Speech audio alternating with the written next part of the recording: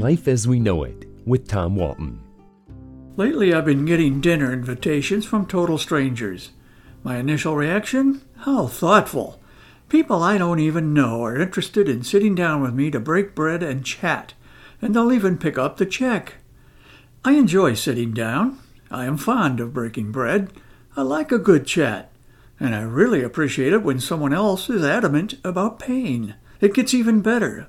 Dinner will be served not at McDonald's or Burger King, although both would be fine with me, but at one of the Toledo area's fine dining establishments. Wait a minute, it occurs to me to pay heed to the wise counsel of my mother, rest her soul, who advised me many years ago that there's no such thing as a free lunch, or in this case, a free dinner. I have concluded that these invitations are based on one premise, faulty as it may be, that as an aging retiree I am loaded with money. It is clear that my would-be new friends are misinformed. Regardless, whatever cash I do have, apparently they would like me to give it to them. The mail delivers these invitations regularly.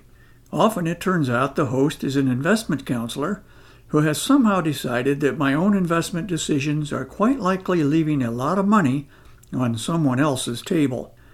The latest invite advised me that a complimentary gourmet meal awaited if only I would call and confirm my reservation. The added bonus, dinner would be at Mancy's Steakhouse on Phillips Avenue. Whoa! For me, that's about as good as it gets. I've been a Mancy's customer for years. The Mancys are a family that has figured out how to do the elegant dining experience. So I am sorely tempted. But I'm also mindful of Mom's words. There are no free dinners. My gourmet meal will be followed by an informational seminar, it's called, explaining retirement strategies that involve insurance. Don't get me wrong, insurance is a wonderful thing. I have some, but I'm trying to imagine, after a wonderful steak dinner Mancy style, how I could possibly stay awake for an information seminar.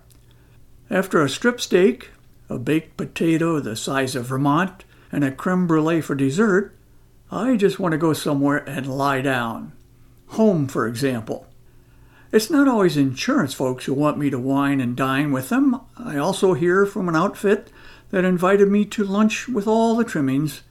The invitation featured a full-color photo of the delightful half-pound cheeseburger that awaited me, if only I would say yes to their kindness and show up. The card was from a funeral home hoping to interest me in pre-planning my own final disposal. The irony was not lost on me.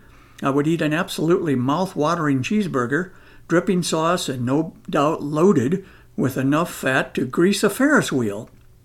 My gluttony would then be followed by a presentation explaining how to plan ahead for my demise, an event quite possibly hastened considering how much damage I had just done to my arteries.